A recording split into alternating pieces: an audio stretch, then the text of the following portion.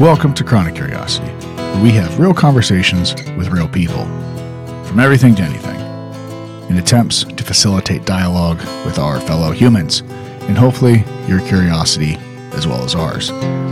If you can withstand the show, we ask, most importantly, that you tell your friends and family, but also you can pick up some merch or just donate to the show at chronic-curiosity.com in USD or Bitcoin. If you feel so obliged, you can give us a good rating and follow on whatever podcast platform you so choose. But please feel free to reach out to us on the website or the socials, which can also be found on the website, chronic-curiosity.com. And here we go. So I mean, I was like, he's probably sent some your way. I'm sure.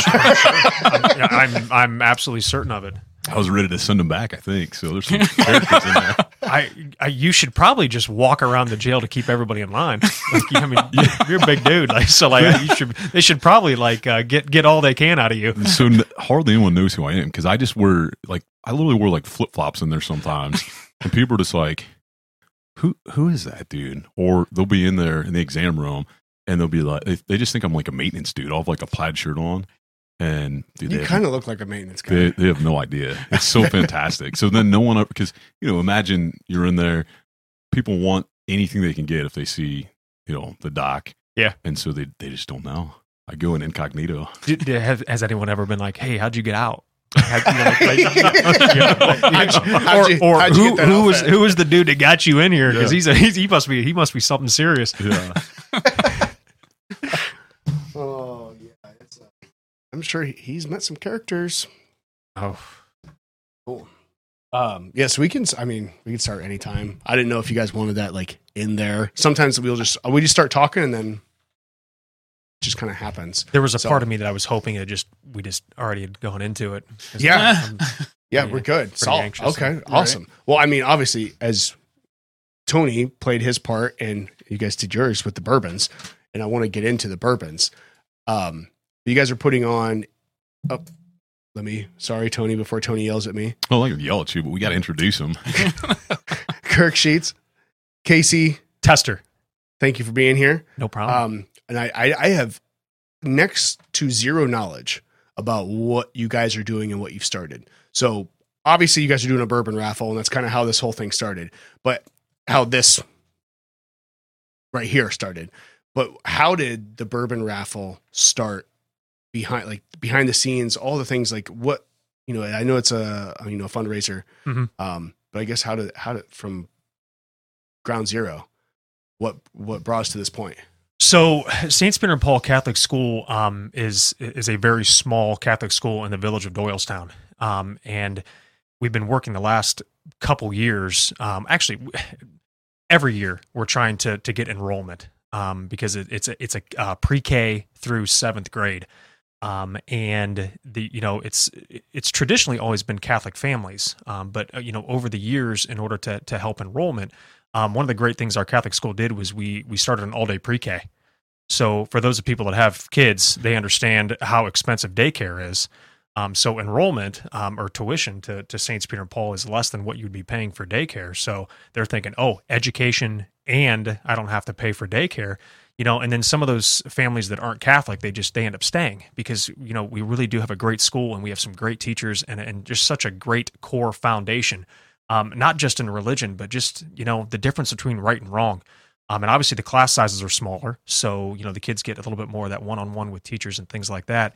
But because it is a small Catholic school and we don't receive any money from the Cleveland Diocese, our doors stay open just specifically from the Catholic Church in Doylestown, those parishioners, and then what we as parents do for fundraising in order to pay, teachers and salaries and maintenance and to turn the lights on and everything like that.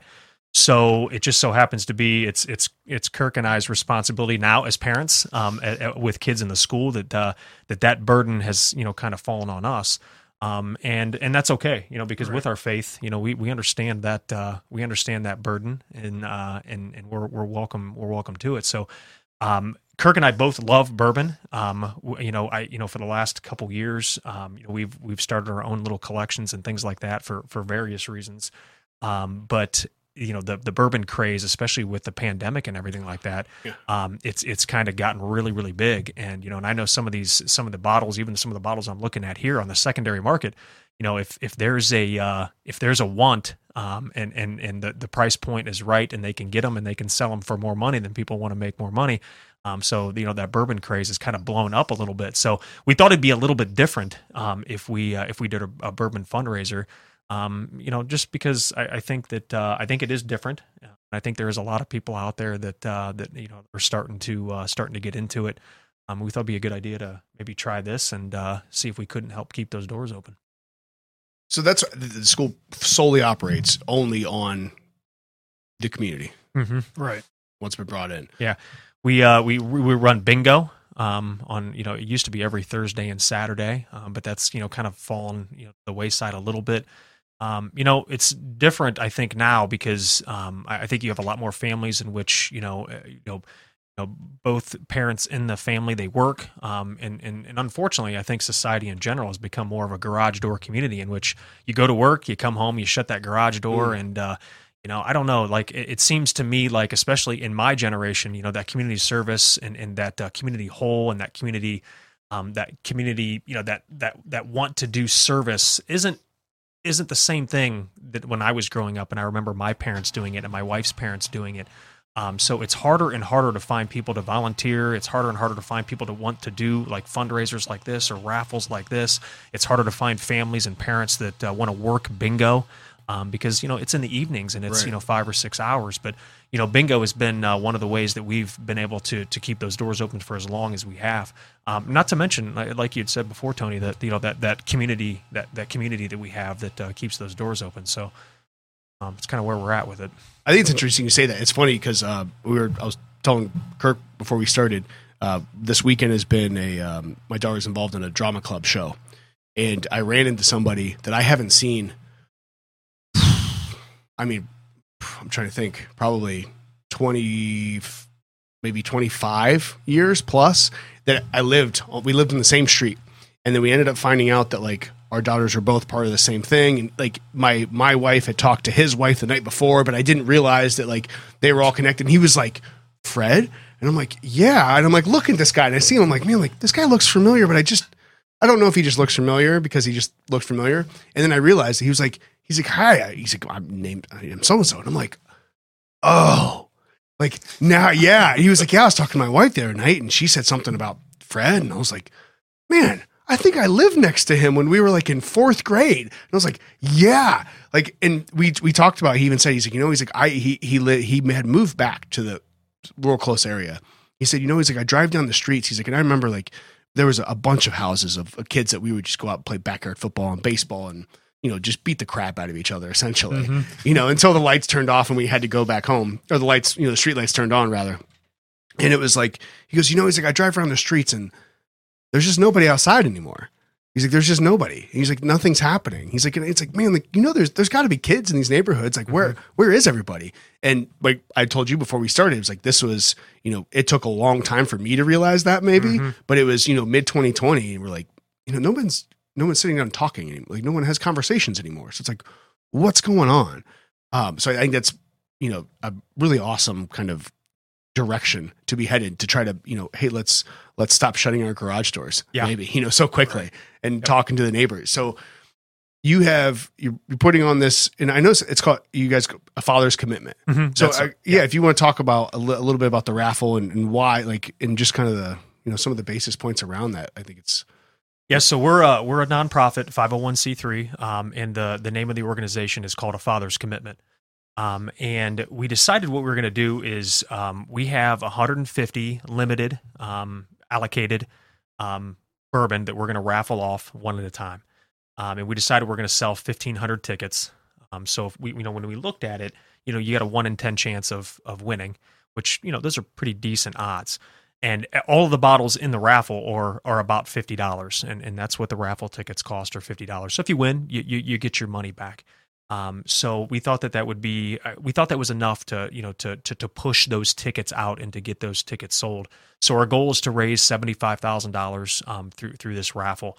And I should have started off by saying I can't thank you guys enough for letting us come on here and letting us, kind of push this message a little bit, because the school means a lot to us. And, it was a really difficult decision for me because I wasn't raised Catholic. I converted when my wife and I got married many years ago, and mostly because of my wife's father, who is a devout Catholic, and he's one of the greatest men I've ever known.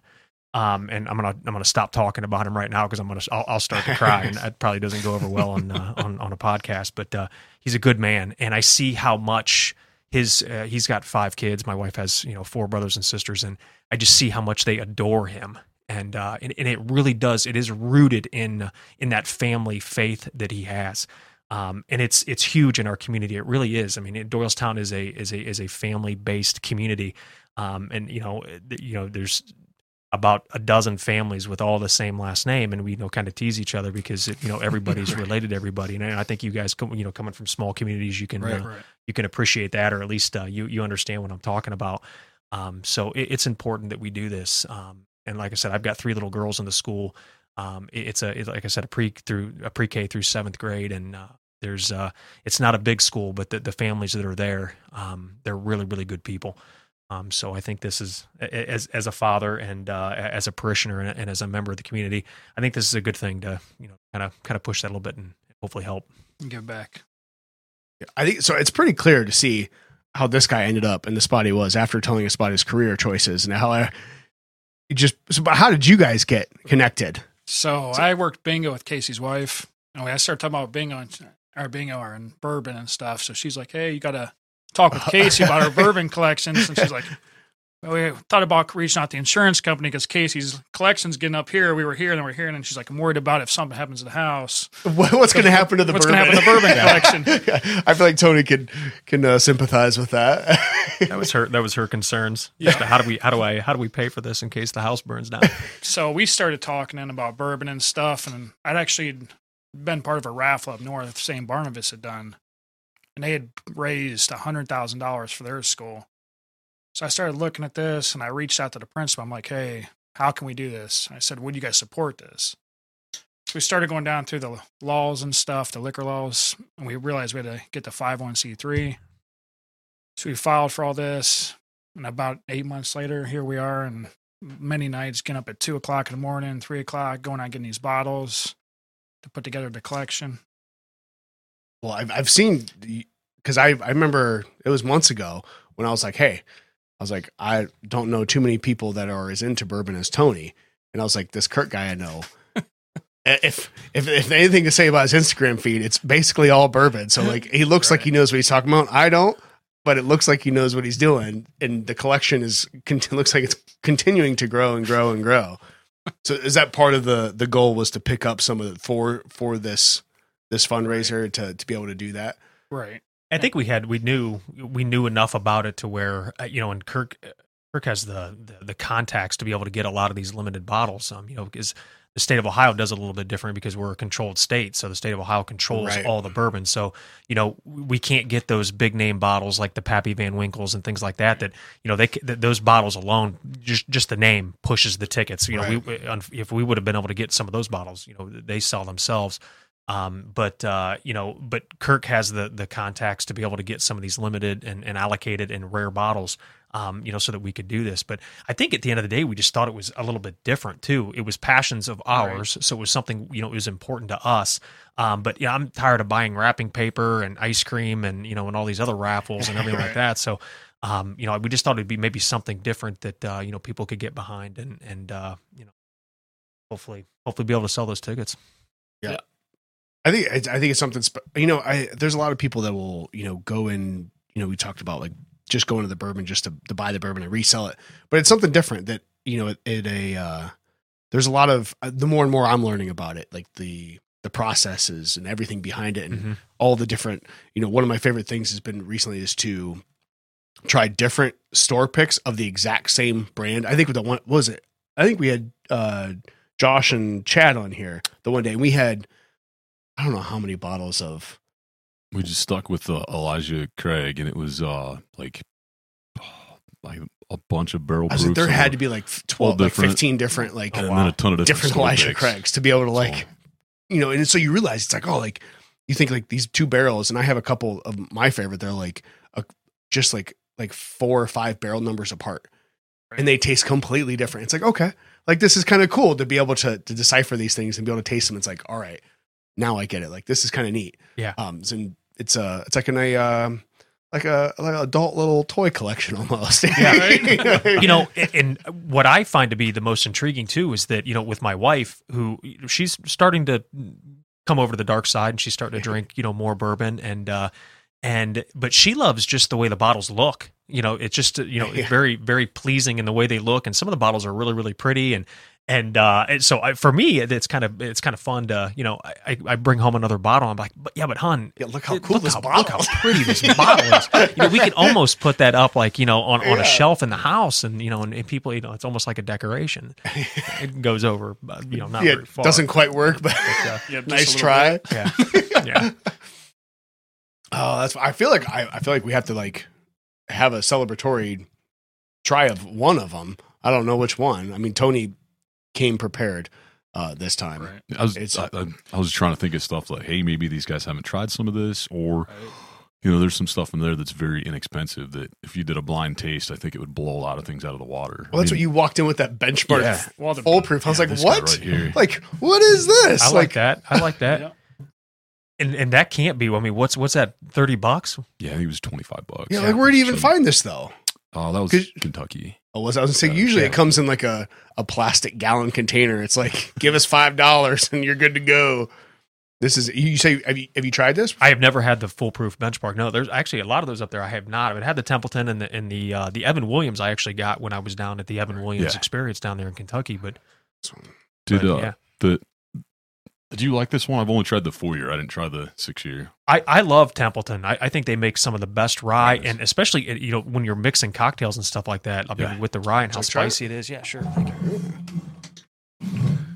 Yeah, it's fascinating to like understand. I don't understand any of it, but to be able to tell the differences, because I know like the first time I noticed that ryes for me, if I like them neat. Mm-hmm.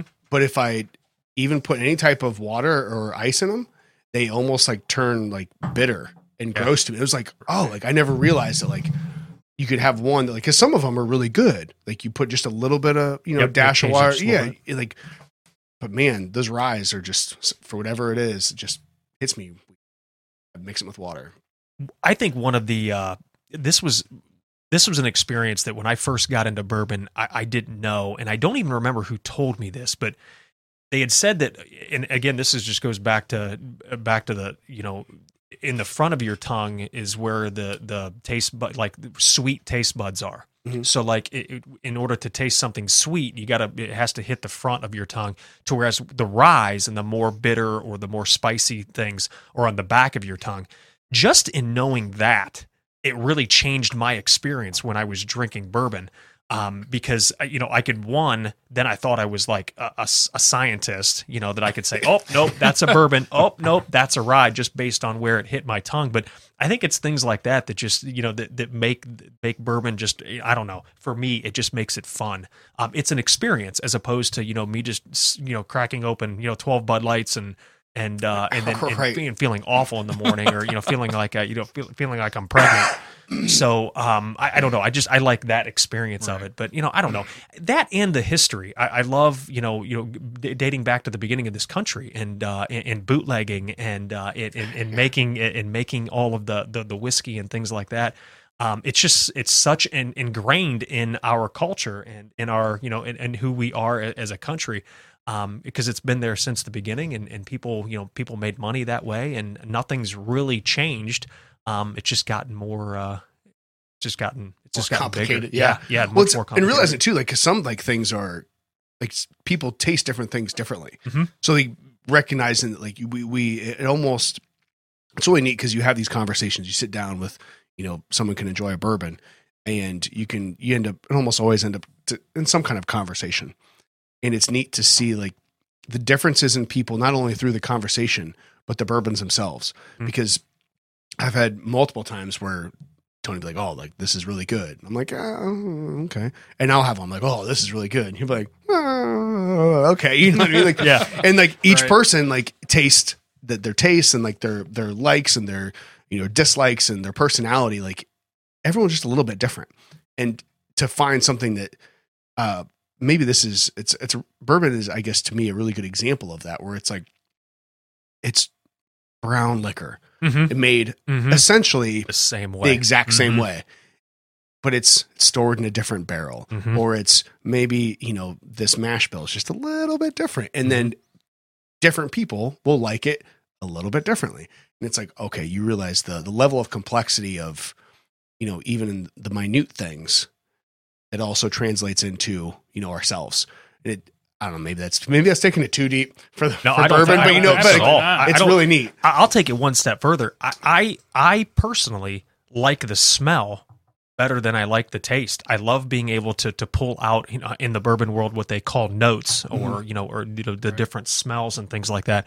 But most bourbon, and I'm more of a bourbon fan than I am a rye fan.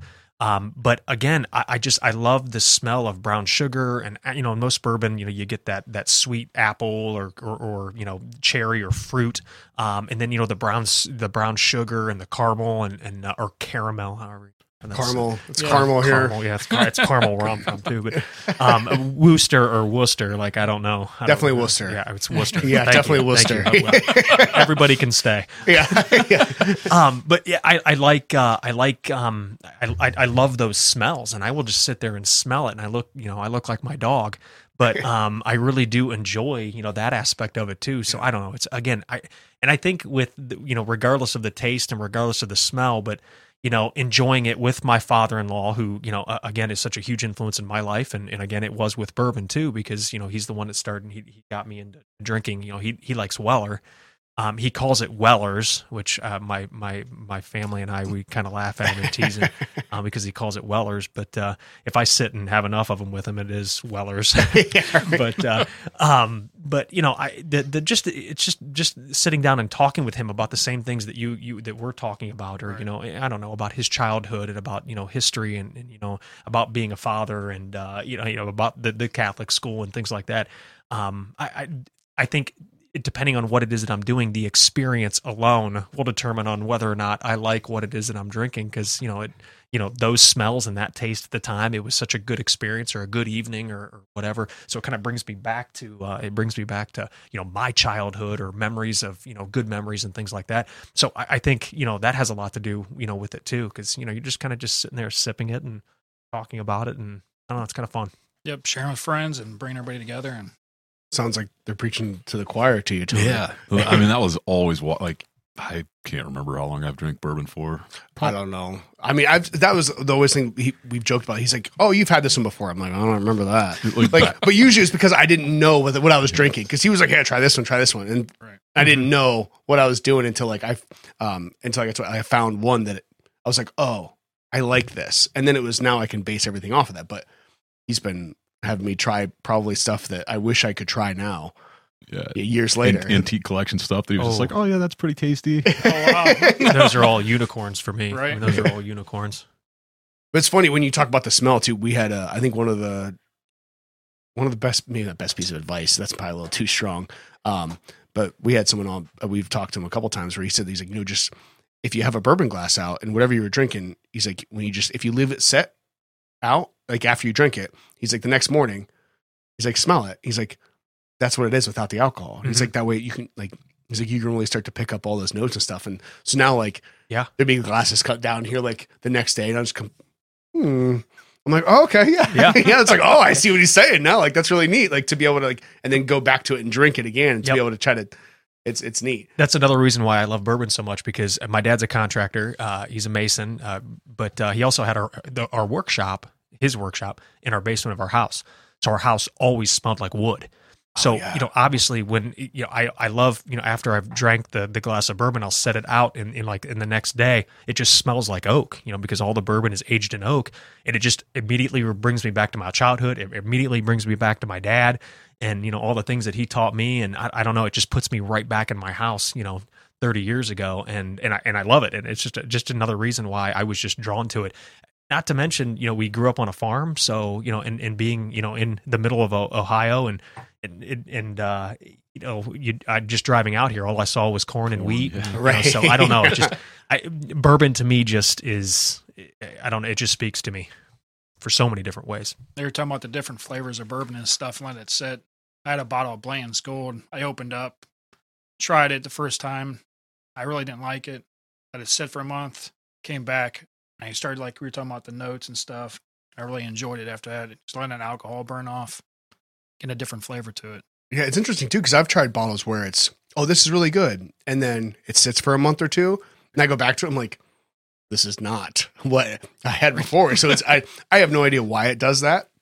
But it's interesting, like I said, the complexities of what you get into and things. It's like you go back and it's like, was this as good as I was before? Or was it because I had 3 bourbons before that? Like, I'm not sure like if it was still just as good, but the complexity is the interesting.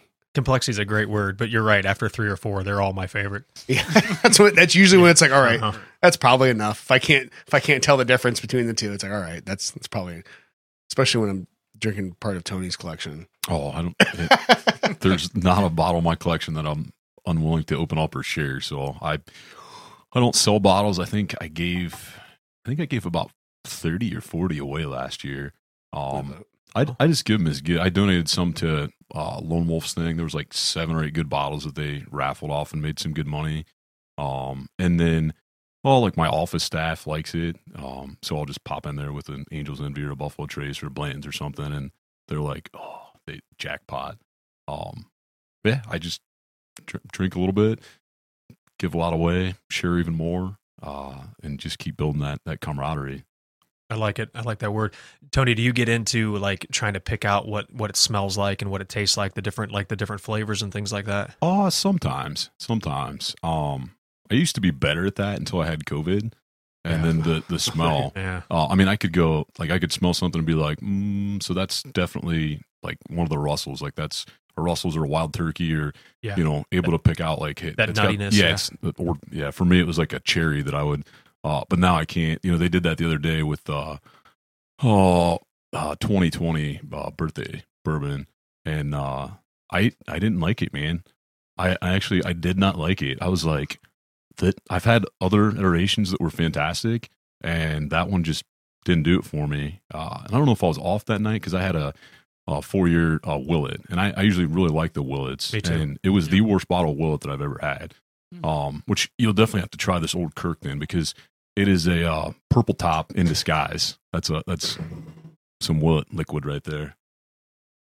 Well, that's interesting too that you talk about the smoke. 'Cause I remember somebody chided me. I still don't know if that's technically a word. We talked about that before. Yeah. For like really sticking my nose in it. They're like, well, you don't want to like get it real down there. You just kind of like, but my sense of smell is awful. Like, I don't know if I had COVID, and I don't know if I like, if I would have lost my sense of taste, I definitely would have known it. But like, I don't know if I would have known if I lost my sense of smell. Because there's some times where I'm like, my wife has a great sense of smell. Like, she'll smell things and she's like, oh, what is that? I'm like, is it me? I don't know. Like, I don't know. Like, what is it? Because like, my sense of smell is terrible. So like, I really got to get up in there. But the taste, and maybe those two things are tied together. So maybe that's why I tend to like, not sweet bourbons, like the low proofs, but I like high proofs finished in, like port casks, like those. Like, I really like that finish of that. Maybe that's why, because maybe it's so flavorful that I can finally taste it, like all the different flavor profiles in it. But I don't know. Yeah, a lot of times when it's aged too and different things, it kind of takes that burn off a little bit too. So I know that's why my wife really likes Angel's Envy, because it's finished in port, and I think she can taste that. She loves wine, and that sweetness, so she can taste it, and and it kind of takes the edge off a little bit. You don't get so much of that ethanol burn and stuff like that. So I know I liked finished stuff too, but I just love seeing the difference in it. You got the same exact, ingredients in it, and it's been aged the same time, but then they throw it in 6 months in a different kind of barrel. And I've learned so much about the different kinds of regions of wine and things like that all over the country, and, all the different things that they age it in. And it just changes it just ever so slightly. Yeah. And it's just another bottle I want. Yeah. That was the same thing with the, was it, I can't remember who makes it now, but the Pritchard Hill. I can't remember who made it. Jefferson. Yeah. It was like, I saw it and it was like, oh, like Cabernet, like that'd be interesting. Like, sure. Like I'll give that a shot. And it's good. I got a bottle somewhere. But like whatever it is about that, I'd really like to find more, or I don't even know how it all works, but I know like Jameson does the stout finish. Yeah. Like I like to see some more of that because I really like that dark. It's like a dark, but it still has that like sweet tinge to it. But like that dark like finish is phenomenal. Like I don't mind the burn as long as the flavor is good. Yeah. Because every once in a while, like you get a burn, but like I'll get this like the bitterness in the back of like in my mouth. And it's like, ooh, that's no good. But like I'm okay with the burn, but just sometimes those flavors just don't mesh quite well for me. Maybe that's because my sense of smell is messed up. I never thought about it until now. Maybe because I can't smell things right, the taster. Because there's times, a bunch of times, like everyone's like, "Oh, that's really good." I'm like, "Oh, it's good," but I mean, whatever. And usually, whatever I like, it's like, it's okay. But it's funny to see each their own. Like it's fascinating. Go ahead, Kurt. I'd say you're talking about different tastes and stuff. There's a bottle called Hill Rock, and it's got like a cab. Solera. Yep, phenomenal bottle. So you start off, you take the taste, you taste the bourbon, and when it hits the back of your palate, you taste the cab. It just finishes super strong, different flavors and taste. I'll hit you one time. I'm gonna have to get a picture of that one so I can keep that one in mind. Yeah, you probably don't remember this, but you actually had some pretty good ryes finished in. See? So you had Yippee Midwinter Nights. Oh man, and the Burai. If it's over a year ago, I don't remember. It doesn't fall on my scale. Yeah, it doesn't fall there. Well, I think it goes back, like I've said, it's something about when you're dealing with something that's complex and deep, until you find a reference point, like wherever you are, whether it be, you guys have mentioned, religion and faith, bourbon, or, any type of spectrum of anything, until you find a reference point to where you're at, it's hard to figure out, all the surrounding pieces of the puzzle, and that was for the bourbon piece. That was for me, it was like, I found, whatever it is about this one particular thing, like I really like this. And then I was able to build around like, all right, I know where I'm at now. I know which way is north for me. Now I can, I have a landscape that I can, map out. I guess maybe going back to the raffle you were doing, and so you said, I don't know if you mentioned this. So it's June 2nd. Is June 2nd? Yep, is that when it ends? June 2nd. It's going to be 4 to 8. Got a food truck coming. Oh, so you're doing a whole, like a big event too on top of it. Oh, okay, cool. Yep. Yeah. We wanted to, again, another thing just to build community, with our school. And it's been a while. We have a new priest at our congregation, which he's amazing. His homilies just, I honestly sit there in my pew and I feel like he's talking to me, which is a good thing and a bad thing sometimes. Right. But we were really blessed to have him come in and do the great job that he's done in a short amount of time. And he's been very supportive of what it is that we're doing here, and very supportive of our little school. So that's been a really, really good thing. But so we wanted to be able to bring the community together around this. So we're going to have it's going to be live stream. It's going to be a live stream event. So, you don't have to be present in order to, if you do win a bottle, you don't have to be there. We'll get it to you, or we'll contact you and you can come pick it up. Or we'll get it to you one way or another. But but we wanted to have some community thing there. So we're going to have a food truck and do some tasting and things like that with some of the things that we have in the raffle.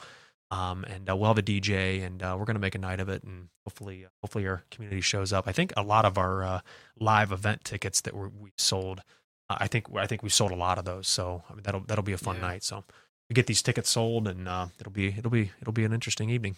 Yeah, we think we only got about 40 of the live tickets left. Oh, no kidding. They've been going pretty quick. We only 150 of them.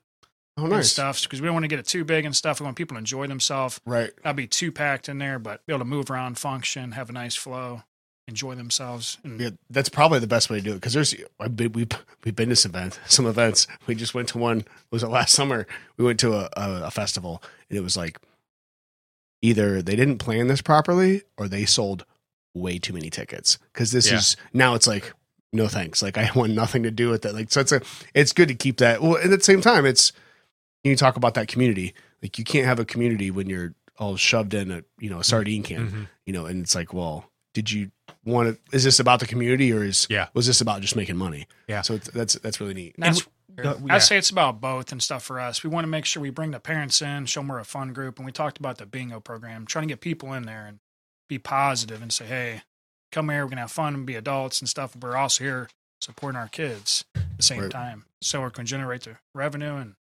show off our school at the same time. Use it as an enrollment, a marketing tool too. Yeah. So Right. everybody on that's live streaming that might not be Catholic or might not know much about our Catholic school or see how much they like Kirk live stream. Are you doing a big presentation? Are you, Kurt? I guess so. He's like I am now. I think he Speech? should. Is there a I think speech? he should, I think there should yeah. be a speech I think he should. Boy. for sure. It's on the agenda now. Yeah. Yeah, he's like, oh, dang it. He's like, Right? That's awesome. Maybe after a few more bourbons, here we go. Be able to have the courage to get up there and do it. It's, A little hey, courage. nothing's going to happen. It's all right. That's super neat. So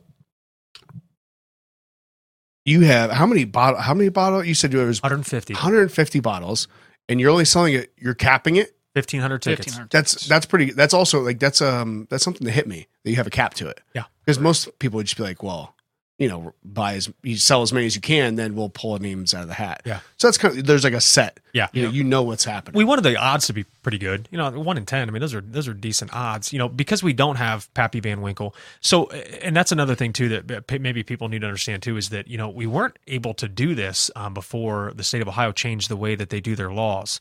You're not allowed to raffle bourbon in the state of Ohio up until January. So they changed the laws in which if you buy the alcohol in Ohio, you can do the raffle. So it's almost impossible to get a Pappy Van Winkle unless you win the state lottery and get a Pappy Van Winkle, in which there's only about 80 of them, in which they're gonna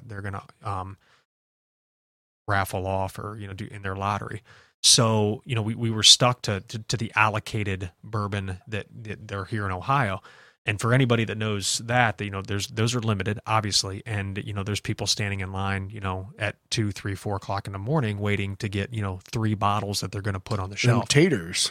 Those taters, exactly. So fortunately for us, I have a tater sitting to my left who is. Well, I don't know. I've seen his yeah. personal collection, so I don't know if I'd say it.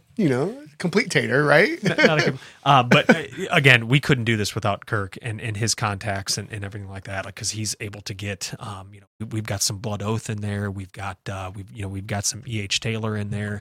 We've got some Woodford, the collection series, the 17 Master series. Collections. Tony, I can't think of what it's called right now. Master's Collection. Master's yeah. Collection, yeah. We've got Kirk. Name some of these other We got bottles the out there. Wellet 4-year rye. We picked up Weller 12-year through the state lottery. We won that. We were able to get something good like that, which normally you're not going to get in Ohio. You'd get down in probably South Carolina and pay an arm and like probably $500-$600. And that says a lot. I mean, the fact that Yeah. you won something on raffle, Yeah. and now you're raffling it off again. Correct. That says a lot. Yeah. That's And like a bottle like that, it's like if you win in the raffle, like it, for instance, it's a $45 bottle, but we talked about the secondary market and stuff, $500. Yeah. It gets crazy. So we've got some home run hitters in there. I know I have an extensive collection. It pains me to see it sometime because I've spent way too much money on it. But there's a lot of bottles in there that I want. So I've bought probably too many tickets, and so for those that are just starting a collection or aren't sure whether or not they want to buy a ticket. I mean, there's some really really good bottles in there that I want. Like the Bookers. Yeah, too. like the Bookers. Those are all really really good bourbons, and they're hard to find. You can't just walk into the liquor store and pull those off the shelf. You got to get you either got to be standing in line at 2 o'clock in the morning, or you've got to get really really lucky. So we're excited. I think I think we have what it takes to get these tickets sold. We just got to get our name out there. We just got to get it out there to the people in the state and hopefully be able to push those tickets. We're on Facebook. We have our own website, which is a fatherscommitment.org. You can check out all the bottles on there. They're all listed on there. There's pictures of them. And you can buy tickets. You can buy raffle tickets. You can just donate to the event. Obviously we had to buy all these bottles. So we've had some donors out there that have been really, really generous in being able to give us the funds to even get this $150, bottle collection. But anyway, you can buy tickets and you can buy tickets to the event and everything like that. So it's a one-stop shop on our website. So just a matter of getting the word out there. Right. One thing that's a big piece of it too is where you I've seen, obviously having a kid in school, it's like you have all these fundraisers and different things, and we're trying to raise money for this, trying to raise money for that, and it's like, yeah, it always kills me. I remember being a kid in school and like bringing home like the magazines of like whatever it is, like cookie dough and all this like wrapping paper. Yeah, wrapping paper, and it's like, oh, like, and then like I don't want to buy your crappy candles. I'm sorry, like I don't or whatever it is. Like, can I just give you $50? Like, can I just donate money? Yeah. Because I'd much rather just give you money because you're actually going to be able to get it. But like having a fundraiser that has something that like people like not only for a cause that they want to give to, but the chances of actually getting something that they're like excited about. Yeah, that's a big key. So like So that's like seeing this. It's a really good idea, and it's what's different. And again, I've got nothing against candles, and I've got nothing against wrapping paper. I love My candles and mom wrapping paper. Loves wrapping paper and candles.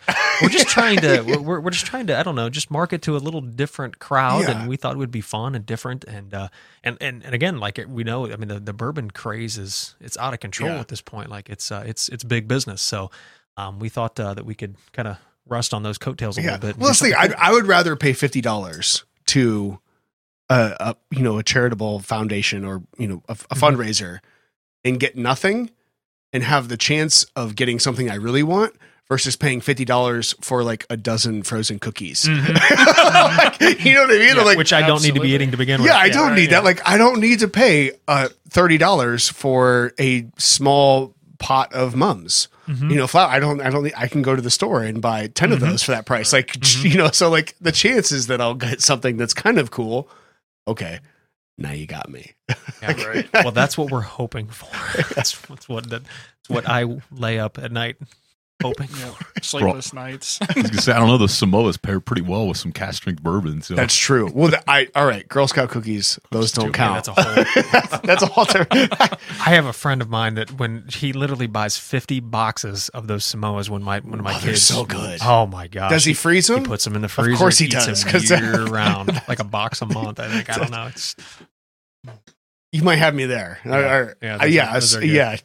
Good. Girl Scout cookies and bourbon. That you should have paired them up. That's what I was thinking. Next time. I wonder, because are those only available during like a certain time of year? Like how are those? Yeah, are they controlled more than bourbon is? Probably. The allocation of Girl Scout. The allocation of the Girl Scout cookies. Probably.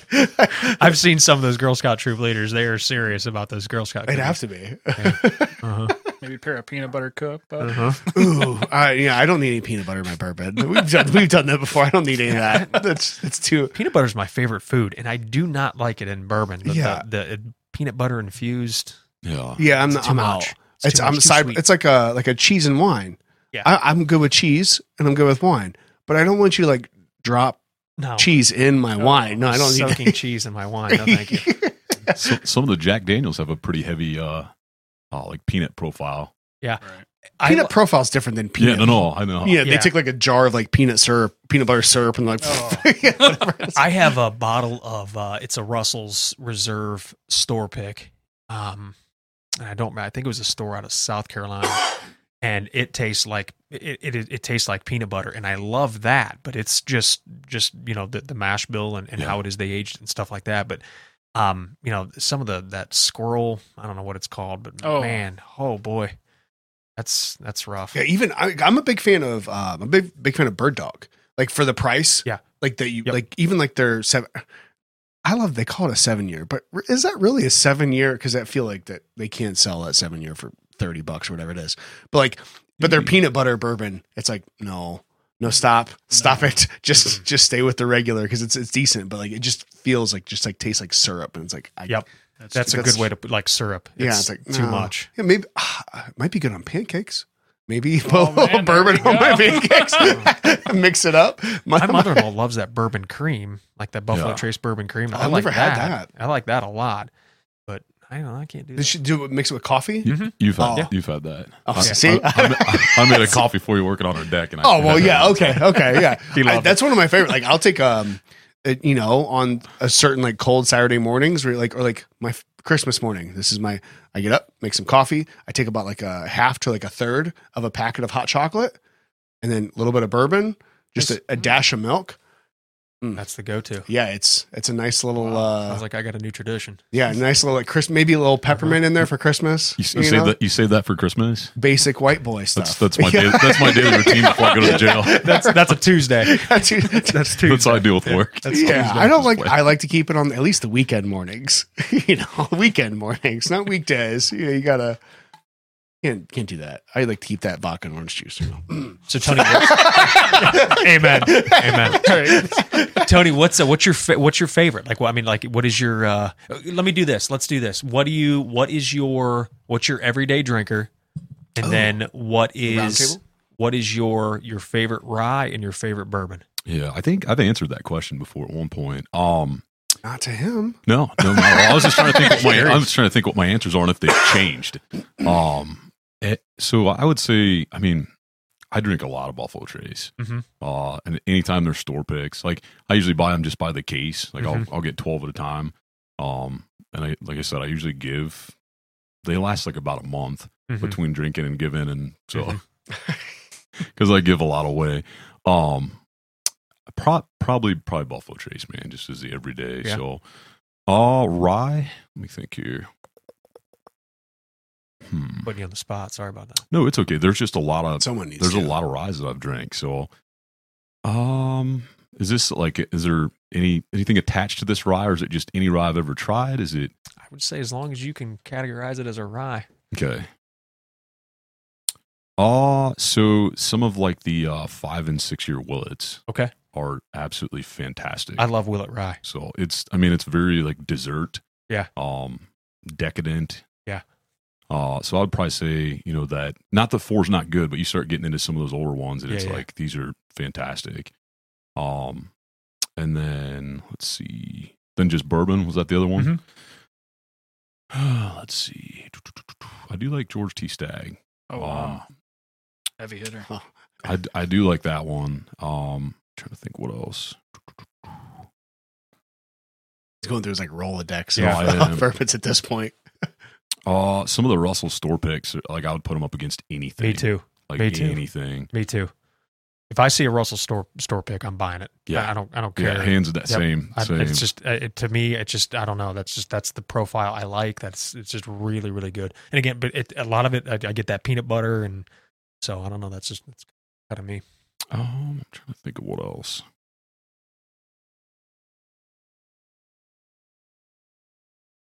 I am. I'm trying to think of Good. stuff that I haven't had for a while, or like That you wish you had. old. Right. There's plenty of stuff I wish I had, but we're getting towards like the $3,000+ range for some of those bottles. So, Stop it. well, you get into some of like the King of Kentucky. yeah. Let me think here.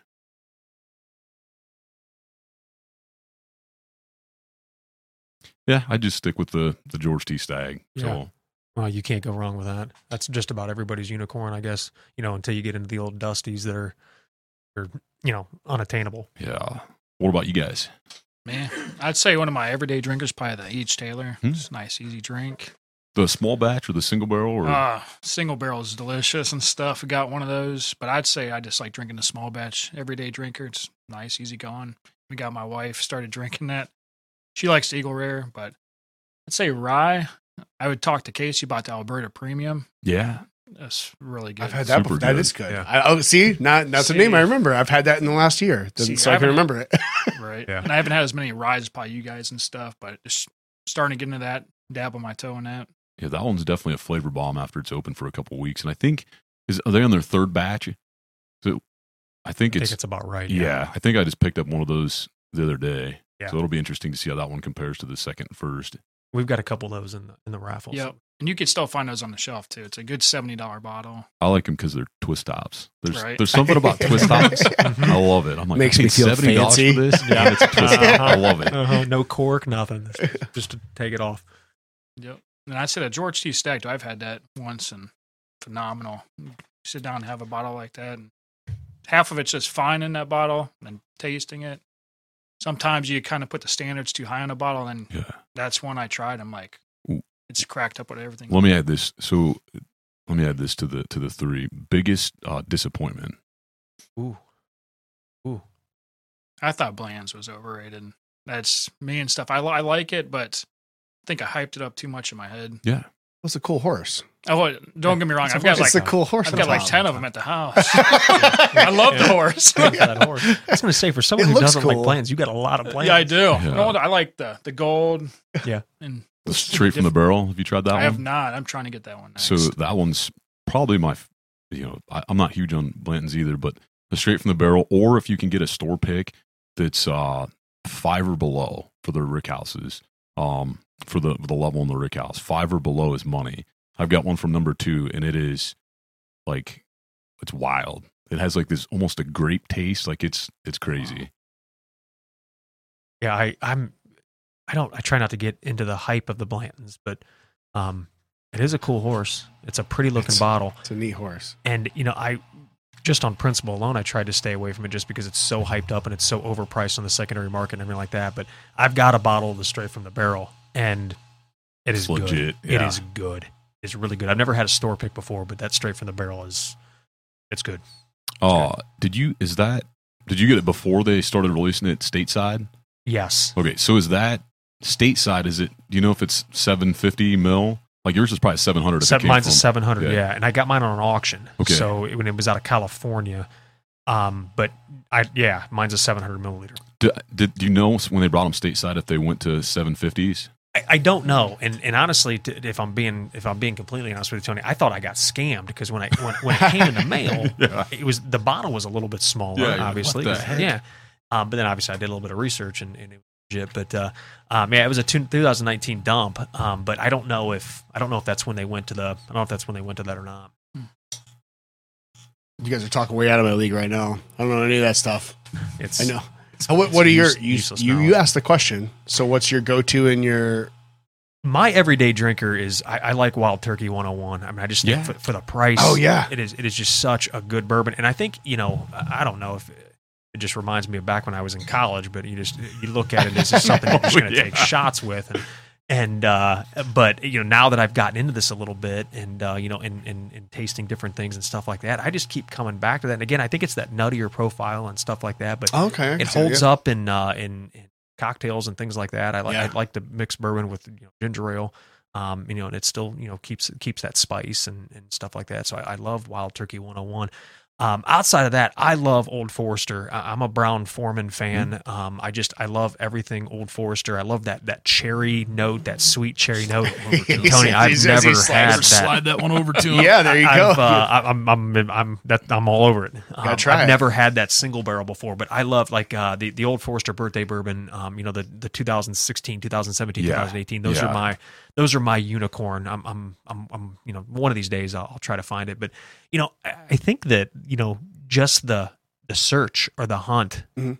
I think I enjoy that too. Like, I don't know, it keeps me young. I think looking for these bourbons and trading bourbons and things like that with the friends and stuff that I have, and I've met some really, really cool people all over the country that that enjoy bourbon and I being a police officer, other police officers in other states and stuff like that I've met in training and things like that. So again, it's that camaraderie and that community and things like that. I just really love doing that, and trying to find some of the bottles that I want, some of the bottles that I can't find here in Ohio.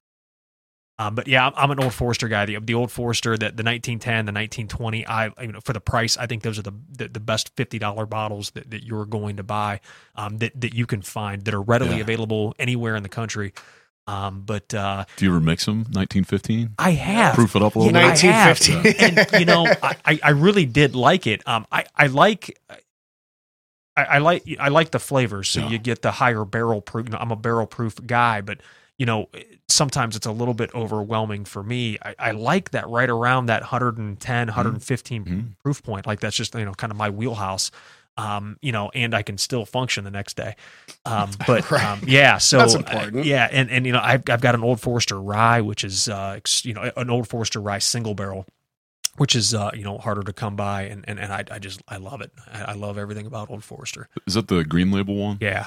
I haven't had that one actually. Man, it is so good. Man, it's a high proof and Yeah. and it's spicy, and you've got to have a tolerance for it, because otherwise it'll my wife wouldn't even Sign me up. wouldn't even Yeah. go for it. Yeah, me Sign too. me You got to slide in there slowly. Yeah, I had, but my I had a King of Kentucky. I tasted a King of Kentucky when I was down at Bardstown, which if anyone gets a chance to go down to Kentucky, and the Bardstown distillery is new, but I think they do it really, really right, and they're more of a blender, which again gets you into the intricacies of bourbon and stuff like that. You've got your craft distilleries, the small mom and pop shops and stuff like that, which I just love. Just reminds me of my grandma's house. But and then you got the big distillers like the Buffalo Trace and stuff like that. But then you got people now that are using other people's bourbon and they're blending it like mad scientists, and they're coming up some really, really good stuff. So, but if you get a chance to go out there to that distillery, it is so awesome. They just do a really, really good job, and they have a really good restaurant there and everything like that. But I had a King of Kentucky, and I'm telling you, this is the honest to God truth. And again, I'm a smell guy. I love the smell of the bourbon and stuff like that. I walked around that distillery and did their tour for an hour, and never drank the King of Kentucky until the end. I just walked around and smelled it. I mean, it was so rich and full, and it was just such a cool experience. But one of these days, maybe I'll own a King of Kentucky, but they're about impossible to find. So that's kind of my unicorn. But I don't. What is your biggest disappointment, Tony? Like, I don't ever really thought about that. I like it all. I have two of them. I I don't even like saying them, man. So You asked. they're almost You gotta three. do it So now. the first one was William LaRue Weller. Okay. I think I had the 18 and 19, and I was like, what is all the hype about? No kidding. Like a lot of heat, not a lot of flavor. And then I had the 20, and I was like, oh wow, okay, this thing's So it depends on the dump date. definitely some Yeah. awesome layers there. So that was the initial one, but it came back around. Eagle Rare 17, not that impressed. And I only had that one once. And then probably my biggest was Booker's Rye, and I wanted to like it so bad, and I had it twice, and I like ryes. Yeah, dude, just wasn't happening for me. Wasn't happening, and I've never been like super impressed by any of the Pappies. The 15 and the 12 are like pretty tasty. Yeah.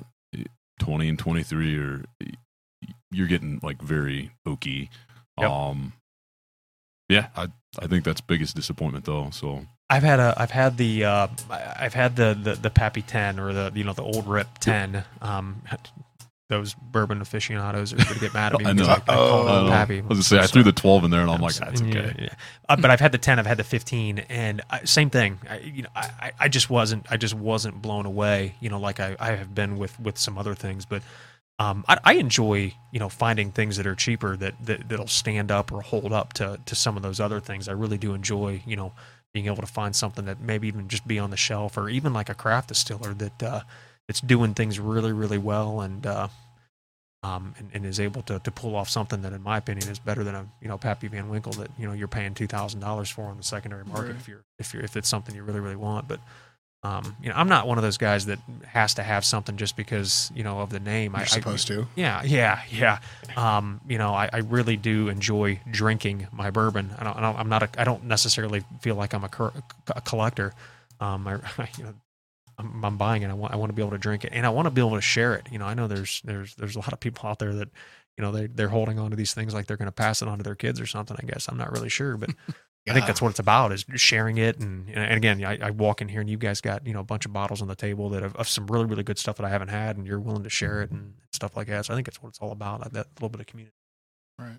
Yeah, I think that's a huge piece of it. And that's, I guess, realizing that as I've started to get into it. Because like I said, like if it's beyond a year, like I don't know. But in the last year, like, okay, I found what I've liked. and starting to, branch out and learn those things. But then like you start talking to these, people and all the different things, they like, and the communities that they're branched away from that. And it's just really interesting to see, the complexity that, like we've said, in the bourbon, transfers into the complexity of the groups and the people and, the, just the communities, like you said, around those things. Yeah. It's really neat to see something like that just people can get together, whatever it is. There's movie groups and, different, all these different clubs and all these communities and different things around certain things. So it's like, it's neat to, that like bourbon is kind of one of those things where I've seen like, it's people from all different, Different walks. different walks of life, like whatever it might be. And it's like, it's neat to see how, when those communities end up developing in between communities that you would think like, oh, well, this person, like, person A and person B never would necessarily like ever intermingle. Yeah. But then all of a sudden it's like someone mentions bourbon. It's like, oh, what? Like, and then all of a sudden you have these two people that would never, connect. Yeah. Talking about the complexities and inner workings of bourbon. It's like, at first it was like, oh, I mean, okay, a little geeky, but whatever. Yeah. And then you start realizing like, where it's at. And it's like how it all develops. And it's like, okay, like this is neat. Yeah. Like, this is really neat to see. It's like some of the friendships we've built standing in these lines and stuff. Some of the older ladies that are in the lines, like we have a friend named Melanie. She's not affiliated with our church and stuff, but she knows what we're doing for our kids. She doesn't drink bourbon, but she goes out for her nephew, gets it for him. He's a soldier and stuff, so he can have it. And then she's helping us get bottles. Just making these friendships with these people and having the talks and explaining her different tastes for her nephew and some of the older people in the lines and stuff. Like you said, people have been around for 15, 20 years in the game and stuff, and different notes and stuff they're tasting and see if our palates are related and if we're going to enjoy it. Yeah. I mean, we have a buddy that he travels a lot. So like Tony was like, he's my number one mule. Yeah. I haven't been in a liquor store in 6 months.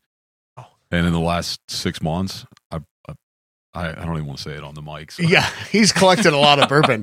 And I was like, look, man, I said, before you start getting him in, because he didn't really drink. He had drank, but he's like, I don't really. Yeah. The first time we had him, I think he was on the show and they were like, I'll try this. And he was like, ooh, that's oof. No. Yeah. And now like 4 months later, he's got 75 bottles. Yeah, he just comes to my house. He's like, I got another delivery for Tony, and he's like bringing boxes. There'll be like 30 at a time that he drops off. Yeah, it's like, but now he's like, oh, have you tried this? This one's so good, like this, that, and then now he's starting to make friends in the bourbon community that he would never even contact. And it's like, this is why it's neat to see. Oh, the tangled web we weave. The underground bourbon community. Yeah, it's pretty wild to see all these communities branching out and where they end up. It's neat to see for sure.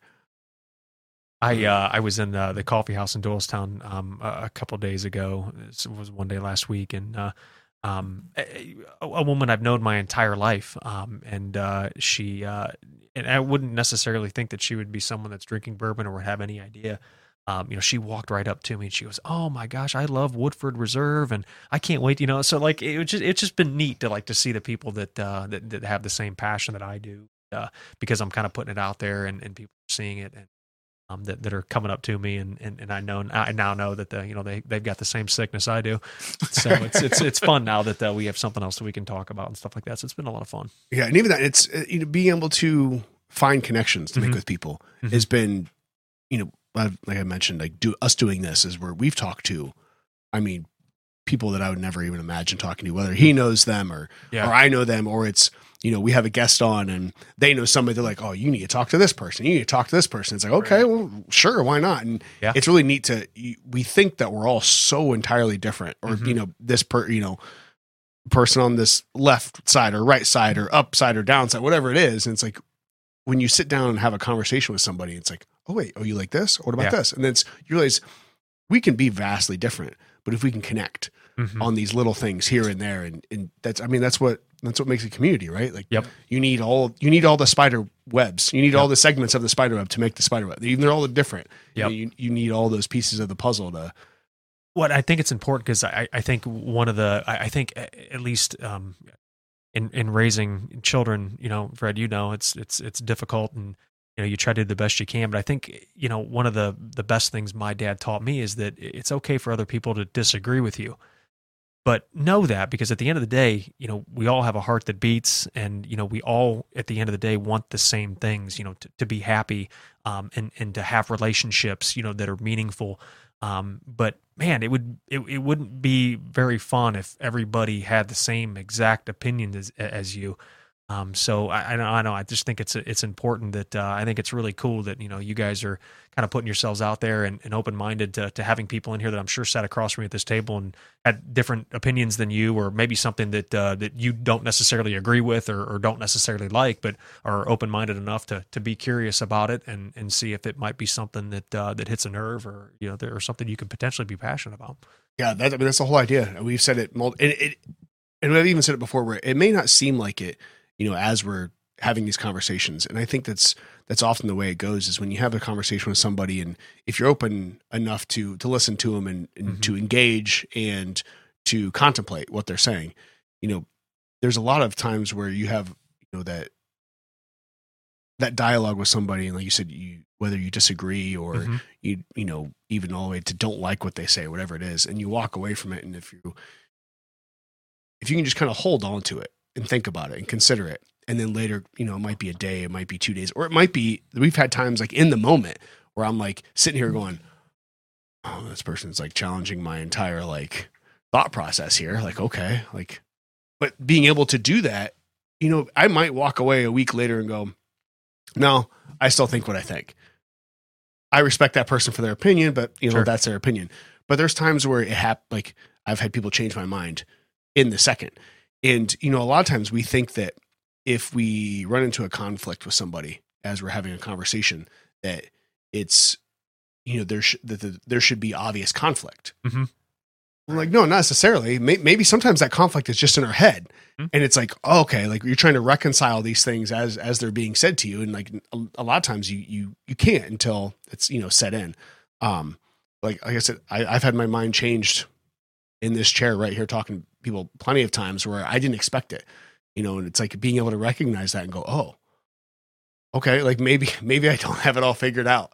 Yeah. Right. Maybe that's a good thing Yeah. that I don't have it all figured out. You And- take time to listen to somebody break it down and why they feel how they do, and take Yeah. it in, and you're like, you know what? You're right about that. Well, I think at the end of the day, it's just growth. Right. I was literally Yeah. thinking that conflict or stress equals growth. Yeah. And then to what you said, just listening, I mean, you got 2 ears and 2 eyes for a reason and only one mouth. So Mhm. Right. Mm-hmm. Yeah, we only get one chance at this. And, if I can't be better than what I was today, then I'm just not trying hard enough. And I think sometimes, having the humility to understand that I don't know everything, and that what I necessarily, what I was taught or what I've always known, or what my parents' beliefs are, or what my family's beliefs are. That there might be a better or a different way to think about those things. I think is just having the wherewithal to understand that possibility is out there, and just take a second to think about it. And you never know what what's going to come out at the other end. But I think it's important what you guys are doing, and just getting those things out there and talking about those things. I think. Yeah, I appreciate that. And, it's in the same, we have inadvertently, it's not necessarily taken the direction, but we've come across a lot of, business owners and local people. And when we started this, we were basically just, I don't know, just talking crap and drinking a lot of bourbon. But like yeah, there's plenty out there. Yeah, get you some. We've realized that like, there's so many people within our general vicinity that are doing like super awesome things, whether it be, entrepreneurs or, fundraisers or,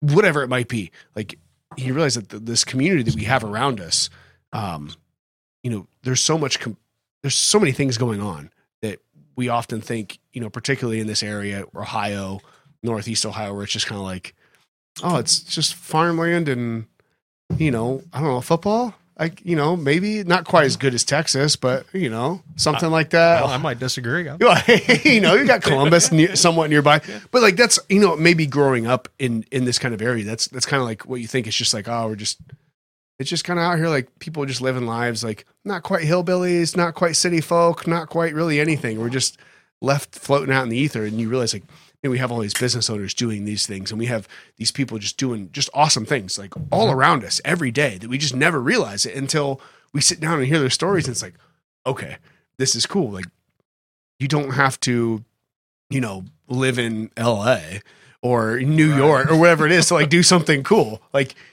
yeah, there's cool people all around us all of the time. All you have to do is, and I'm not very good at this at all, like in public, but like strike up a conversation. Yeah. You know, I'll be the first one to say, like, if you strike up a conversation with me in the grocery line, I'm gonna do my best to be nice, but I'm gonna start sweating and I'm gonna feel real uncomfortable and I'm gonna hope you stop talking to me. But if I know, like, we're both engaging in a conversation, you're not just some weirdo, because there's a lot of those out there too. Right? Yep. You know, I have a wild story that we can talk about later, about weirdos. But well, real quick side. Did you guys see the guy? I think he's from, I want to say it's Holland, but I don't think so. He's walking across all the continents. I've heard about it, but I haven't seen like any video or picture. So of it. he just came through Worcester. Was it last weekend or the weekend before? So he started walking through the United States, and he's intentionally not like walking through big cities. He's just trying to walk from coast to coast. And he'll like Flex Yoga of Worcester, like put him up, and they have an apartment above their studio. They put him up in one night, and then like he took one rest day in the hotel in Worcester. Like was like, hey, they gave him the presidential suite and just let him like hang out. So he's like documenting his entire trip around. Like he just walks, and he's like he has a it's like a slow like it's kind of like our little rickshaw. He like carries with him, and he's just walking, and he'll just go to town. He'll be like, hey, is anybody like putting me up? Like, does anybody have a place I can stay? Like I think he stayed in like a limousine in Canton. And then as he walked across, like he came into Worcester, and then they put him up in like this, basically like this 4-star hotel room. And then I think he'll like camped in the middle of a field the next night. So it's just like experience. It's probably best he stays out of the big city. I don't know if he can make it out. I mean, but Well, say if he goes through LA, you might be able to stock up as long as it's what, $900 or less or $800 or less. Right. Or he'll fit right in with all the tents along the road. But he had a I think it's called I Walk. To find it. But we invited him on the show when he was in. I was like, hey, like, you guys, like, I'd love to have you on, but he obviously was super busy walking and doing the whole things. But he had a pretty not so great interaction recently, just before he left Ohio, like just as he was crossing into the Indiana state line, couldn't make it out. And I'm like, man, like this had to happen in Ohio. But we don't have to get into it because it was pretty disturbing. But it was like, but you have this person that just, you know, we hear a lot here about like people like going over to Europe and like backpacking across Europe. Like you don't hear too many people backpacking across the United States. Like, what's he doing it for? I think just to connect with people, and just to he'll literally just walk, and then like if somebody hey, if you want to put me up a night, that's great. If not, like, you know, he'll stop and talk to people, and that's pretty deep. He just goes and just goes just to connect with people. Like he'll stop along his route and sit on, you know, someone's front porch and talk to him for a little while and just keep on going. So it's like that you realize at the end of the day, what do you really need? Food, water, a little bit of shelter. Yeah. And, you know, without that, I mean, I think human connection's got to be up on that list. Relationships are everything. I mean, they really are. Like, it just doesn't seem worth it if it's not about the people that you meet and the people you care about, and again, the people that have the same beliefs as you, and also the people who don't. And I'm sure there's a lesson to learn from him. I'm not backpacking across the country to do it, but I'm sure there's a lesson. just growing in period. Yeah, I think my profession has probably made me a little bit more introverted than I probably should be. But I don't think there's ever been a situation in which I really got to know somebody that I couldn't take something away from that and say, you know, I'm better because I know that, or Right. you know, or because that relationship that I built, that isn't somebody now that's in my life that that holds a piece of me. So I'm definitely a lesson to be learned there. I'm not backpacking across the country to meet anybody. That's something we've talked about before, that Harvard did I think it was like a 70-year longitudinal study. And I believe there were 2 books, maybe 3. And it was like, what does success mean to you? And so they I think it was all males, but they followed like their marriages, they followed their health, their diseases, their careers, their income, their children. And you know, people were like, hey, once they hit about 70,000 a year, that was good. But meaningful relationships was like the number one thing that was, you know, they said this is success, these meaningful relationships. So I like that. Definitely something to be said about that. And then something you said too, and we kind of looked at each other. I know you were thinking the 24-hour clone principle earlier. Oh yeah. So you were talking about, Yeah. you were like, every day, like I got to get better. Like, you know, I want to get better, become, you know, that best version of me to kind of give back to the world, if you will. And that was something, I think that was from Mike Glover. But the 24-hour clone principle, that just like, imagine at the end of the day, you got to fight yourself, either physically or mentally, spiritually, whatever. And so throughout the day, like you need to learn something. You need to have a new skill set that's built upon, or a skill set you already have built on that. And you need to defeat yourself at the end of the day. So I like It's like that. getting better each day. That's deep. Yeah, that's deep. Like having friends helping you push each other to become a better person and instilling on your kids. And that's kind of what we're trying to do here, is show our kids good community service and building friendships along the way and working hard. sounds like iron sharpening iron. There is no way that I would get on a podcast if it wasn't for my girls. I can tell you that right now. No way. No Why way. do you say that? Well, I'm not exactly the most outgoing person on planet Earth. And again, I think, you know, my profession for the last 16 or 17 years is definitely, you know, it almost caused you to put up a little bit of a wall. Because, you know, a lot of the things that we see in humanity is the worst of it. Yeah. So, you know, that's unfortunate, but I mean, everything I do are for those 3 little girls. So if I got to get on a podcast to push this fundraiser, you know, in order to make this successful and again, keep the lights on for one more day, I'll do whatever it takes.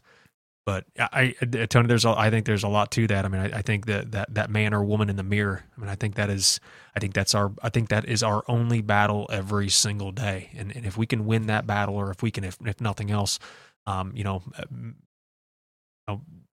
be perseverant in that quest.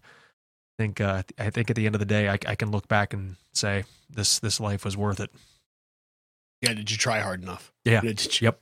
you try it all? Yeah. Yeah. You know, and I saw, if it makes you feel any better, I never would have done this 2 years ago. Like, it was something that when we started, I'm like, what am I doing? Like, this is not, maybe it was part of that. I don't know if we were recording when we talked about it, that music, Tony, because we started this when it was kind of, we started doing music, and Tony's like, well, you gotta get that guitar, you gotta play it. I'm like, okay. Then he's like, well, now we gotta go play out. I'm like, I don't want no part of that. But I don't know. It was something about, there was something that happened. There's a lot of things that happened.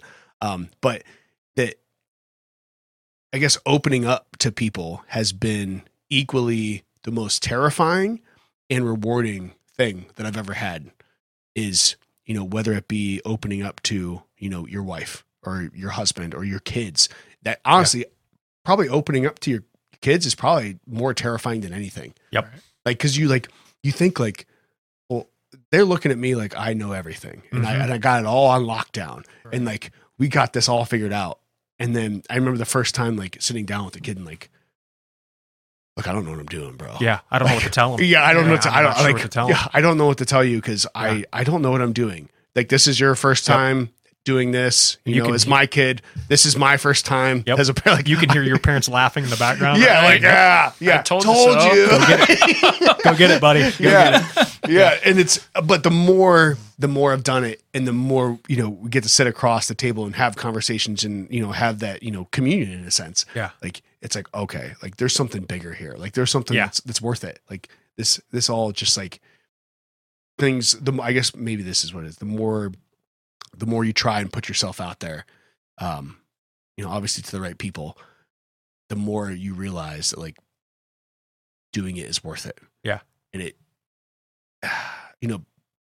whatever you want to call it, putting, I can't remember what they call it now. Putting it out in the universe, whatever it is, like the more good you put out, it's hopefully more good you get back. Good and karma. I think it's karma, whatever you want to call it. Like it just seems to work.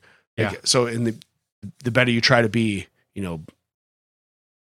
just even if life doesn't always go your way, it's like, well, at least you have that. Hey, I tried. Yep. I did my best. I Yeah. put it out there. And learning something from it. Yeah. And getting better, being that, hey, I'm better. I don't know if you're always going to win it every day. I sure, at least I don't. Some days you blast off, some days you smoke. yeah. I like that. Yeah. Sturgill line. Yeah. Yeah, that should be on a t-shirt. Yeah. Yeah. like that's how it goes. But you know what? You'll never blast off if you don't try. That's right. Well, that's man in the arena right there. Yep. Yeah. I like that a lot. I don't think that I don't think I've ever actually said this out loud, but I truly believe in my heart that my goal in life or like my pinnacle was to be a father.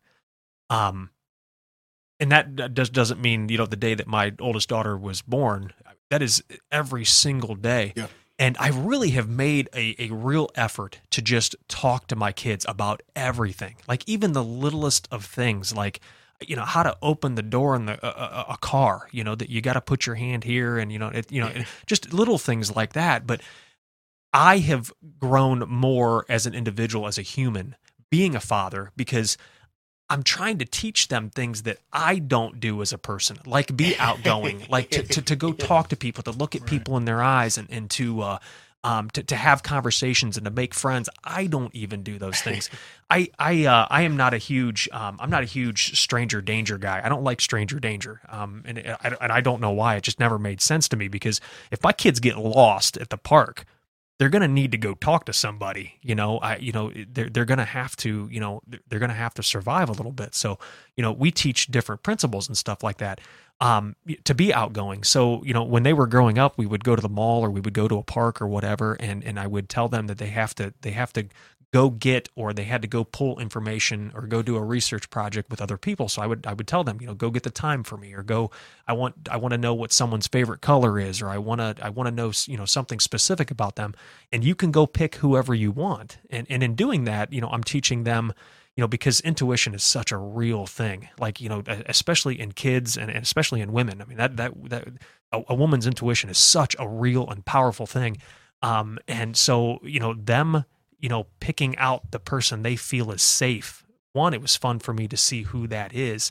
But two, it teaches them that if they do get lost or if they do get into a bad situation, they're able to find someone that's going to be able to help them.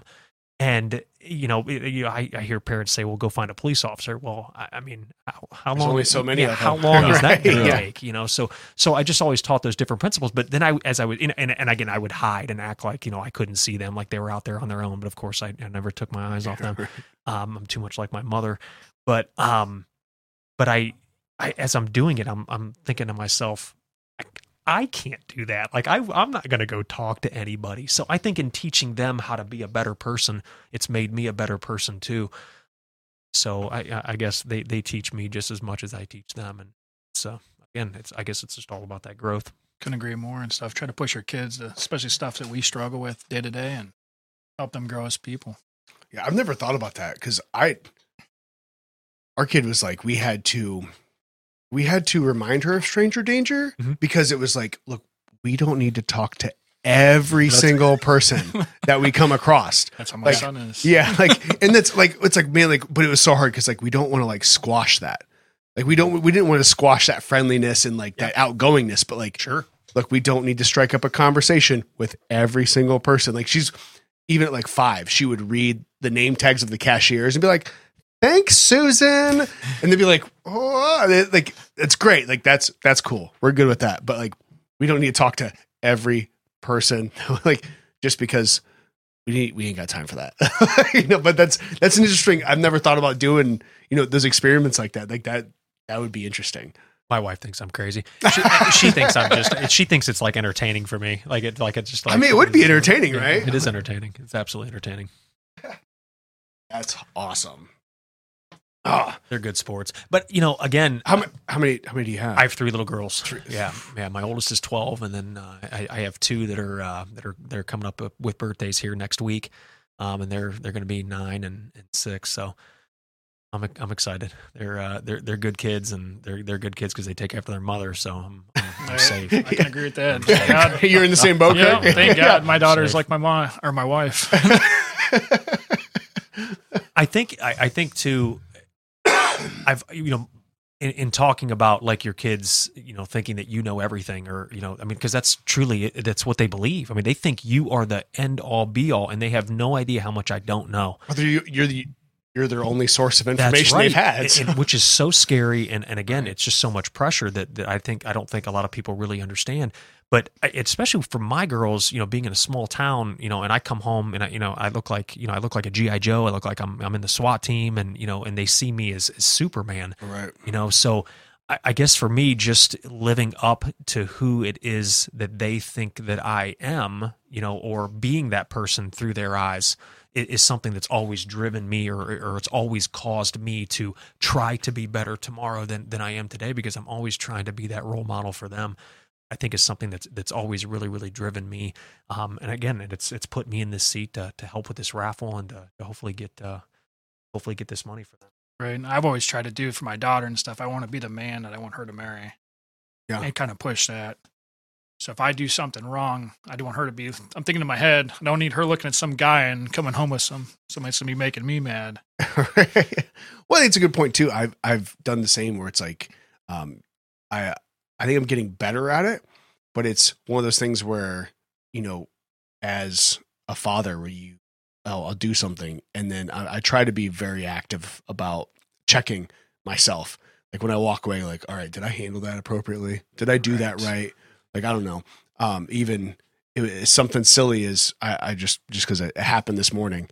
I was getting ready to make her some breakfast, and said, whatever, and she said, I was like, this is what you want? She's like, yeah. I was like, all right. She said, thanks. And I walked away. And I just got in the kitchen. I started doing something. I was like, stopped. I walked in, knocked on the door, and opened. She's like, what? I said, you said thanks. I said, you're welcome. I forgot to say that. I'm sorry. And she just kind of like looked at me, kind of like, okay.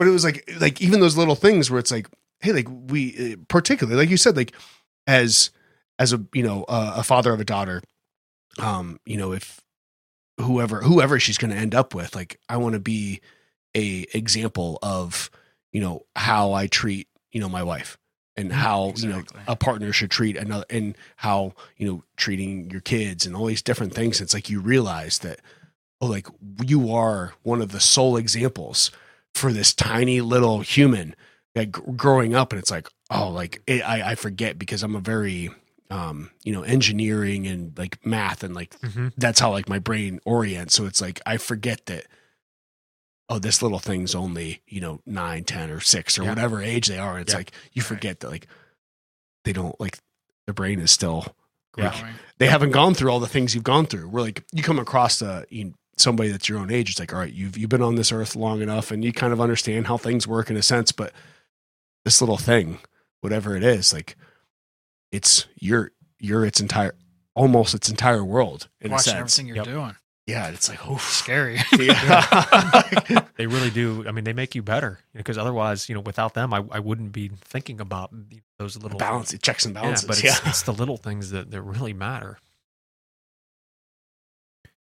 Here's a question for you, since you hit me on the spot with the bourbon question, and I'll do one better. I'll answer it first because we've already answered it. That's just giving me time to think. Yeah, I appreciate I'll it. give you a little bit, no problem. Give you a little leeway. And you can obviously, if you don't have the answer, we can come back to it. But his brother-in-law, my business partner, asked this question on a podcast. It's a fantastic question, and he said, if you knew that like you were terminal with an illness or something, or you were going to die, and you had to leave your kids one piece of advice, what would you leave them? And mine was, basically be like the truest version of yourself, and like and we kind of talked about this without saying it, but like daily self-appraisal. to become the best version of yourself so you can kind of give back to society. And then, like you said, the karma or the good energy, just being a like genuinely good human being. That was kind of what I chose as my advice. So, do you remember what yours was? We'll give him a little bit more time. I vaguely remember. It's a hell of a question. I don't remember exactly how that's- I worded it. I remember I worded it at the time, and when I said it, I was like, "Oh, that was pretty good." Surprised yourself. Yeah, I Absolutely. can't remember exactly how I worded it, but it was basically, what was it? It was basically, in a sense, I need to remember how I said it. I need to like write it down so I can like quote myself. but it was something along the lines of basically like live life, like it matters in the long term, but like it doesn't in the short term. In a sense, like live life to the fullest, like each day, but remember that you can have this, this long time period that I wish I remember how I worded it then, but it was essentially like live life, try to have fun, but don't get too caught up in, the nitty gritty, and because in the end it won't matter, but you got to live it up as much as not live it up, but man, I kept trying to, I was trying to think of the whole thing as you were saying it, cause I knew you were going with it, but that was terrible. I can't even encapsulate it very well, but it's, Was that a agreeing or that was terrible? yeah, it's terrible. My mind is just like tripping over I'm just itself trying right to be now. positive. I appreciate I'm just trying to it. be positive. I gotta get some yeah. ribs in. Usually I talk more crap than this. Yeah, no, I appreciate it. Yeah, I'll have to like quote it at the bottom of like in the notes, but like this is what I was actually trying to say when I was just like mumbling to myself. Yeah, but it's live life like it's important, but don't take life too seriously. Mhm. In a sense where it's, hey, this is what it time to is. laugh. Yeah, make it worth it, but also live your life like it's worth it. Yeah. Sense. Well, and I think that's important because I think obviously, life is stressful, and if you can't find something, that makes that stress worth it, and enjoying the time that you have, and excuse me, and enjoying others and building relationships and things like that, and doing it, for you. We've talked a lot about this raffle, and that, Kirk and I are trying to do this for other people and, people in our community, and obviously our children and things like that. But at the end of the day, if you're not happy, you're no good to anybody else. Yeah. So I think that's really, really important. My wife laughs at me with all the sayings and all the things that I tell my kids and all the things that I teach them. But every single day I tell them before I drop them off at school, or before I leave them, or before I'm going away from them for however amount of time that might be, whether it's at school or just for a few minutes to go to go to the store or whatever. But I always tell them that it's important. It was important for me to be a dad, to be I'm Pop to them. They call me Pop. But this is what I wanted to be. I wanted to be a Pop, and that, no matter what happens to me, or whether or not, and I'm trying not to get choked up here because these kids are important to me, but that they are, for their own individual reasons, exactly what I wanted. That they're good enough. Thanks, Tony. No problem. And then I tell them to do their job, and I think that's important because it's not about the end result. It's not about where you end up. It's that effort in between. So I want them to do what they're supposed to do, because it's important to do what's right for the right reasons.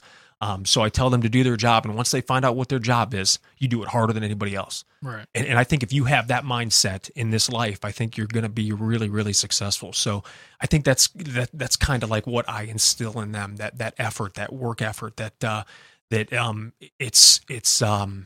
it's not about the circumstances. It's not about the deck of cards that you're dealt, that we don't have time to sit here and feel sorry for ourselves. Do your job and do it as hard as you possibly can. And at the end of the day, they'll be successful. But yeah, I think that's kind of where I sit with that. I like that. I would just keep it simple and just follow your heart, be the best version of yourself, and constantly push each other. Don't like you said, don't get caught up in the small stuff and stuff. Focus on the big picture. Make it being an important part in your community, giving back to the church. Just being simple, I guess. Don't focus on the big stuff.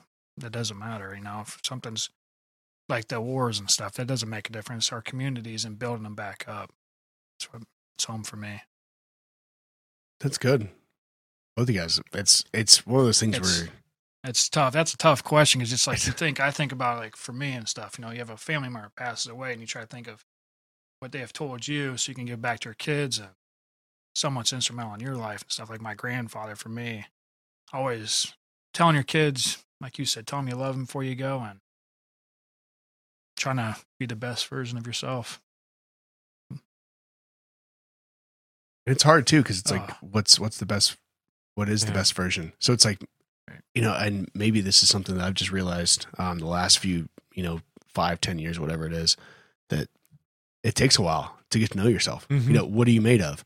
What are your strengths and weaknesses and all these things, and how can you leverage these to be a better you? I don't know. I think everyone takes their own path. Yeah. But if you don't try.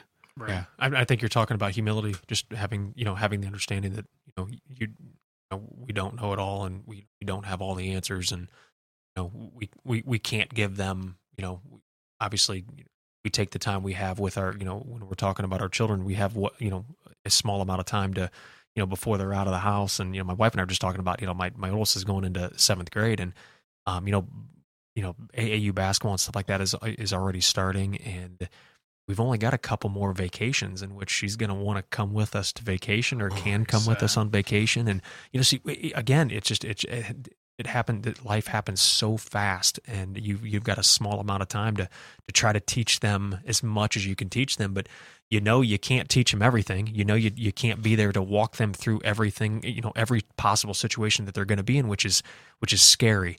But at the end of the day, you got to let them live their life, and you got to be able to make, you got to be able to let them make their own mistakes and their own, their own, poor decisions. But reminding them that it's okay to fail, and and it's you can only give them that foundation. Whether it's your faith or whether it's your family, or that the core principles that you believe in. Those passions, you just try to pass on and give to them. And if they always have those things to rely on, they always have those things to fall back on, knowing,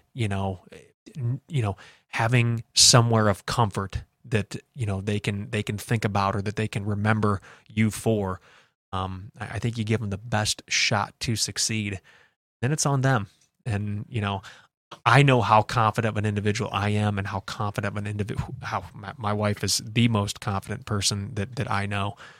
She's just a warrior, and I know that they're a part of us. That DNA runs really, really thick. So you teach them what you can, and then you let them loose, and you let them go, and it'll be fun. I think it's too, and like you said, it's okay to fail and stuff. You learn more from failing in life, how to build yourself back up. It goes back to this whole thing. We talk about community. It just hit me as you're talking about it. As a community it's a group of people, because that's what you need to survive. Mm-hmm. Everybody has a certain job, or a certain, goal or thing that they're trying to accomplish. And as a combined, entity, like that's how a community thrives. That's how a group of people can survive, because, you have person A doing certain thing and person B doing all that. Mm-hmm. Everyone's adding pieces of the puzzle. Yep. And, and being in a community, you can fail. That's the whole point of being in a group of people, is because not everybody has to be working at 100% all the time. Yeah. Obviously that's the goal, Right. but not everyone's always getting it right all the time.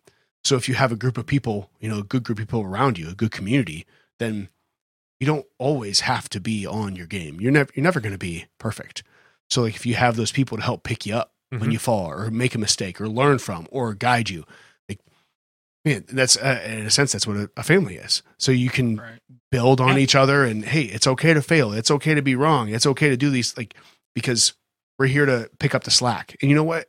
and that's a phrase that's used, often as a negative thing, but really, like, we all need people to pick up our slack. Absolutely. Occasionally, Absolutely. I'd be pointing, normally Cass joins us and does the things over here.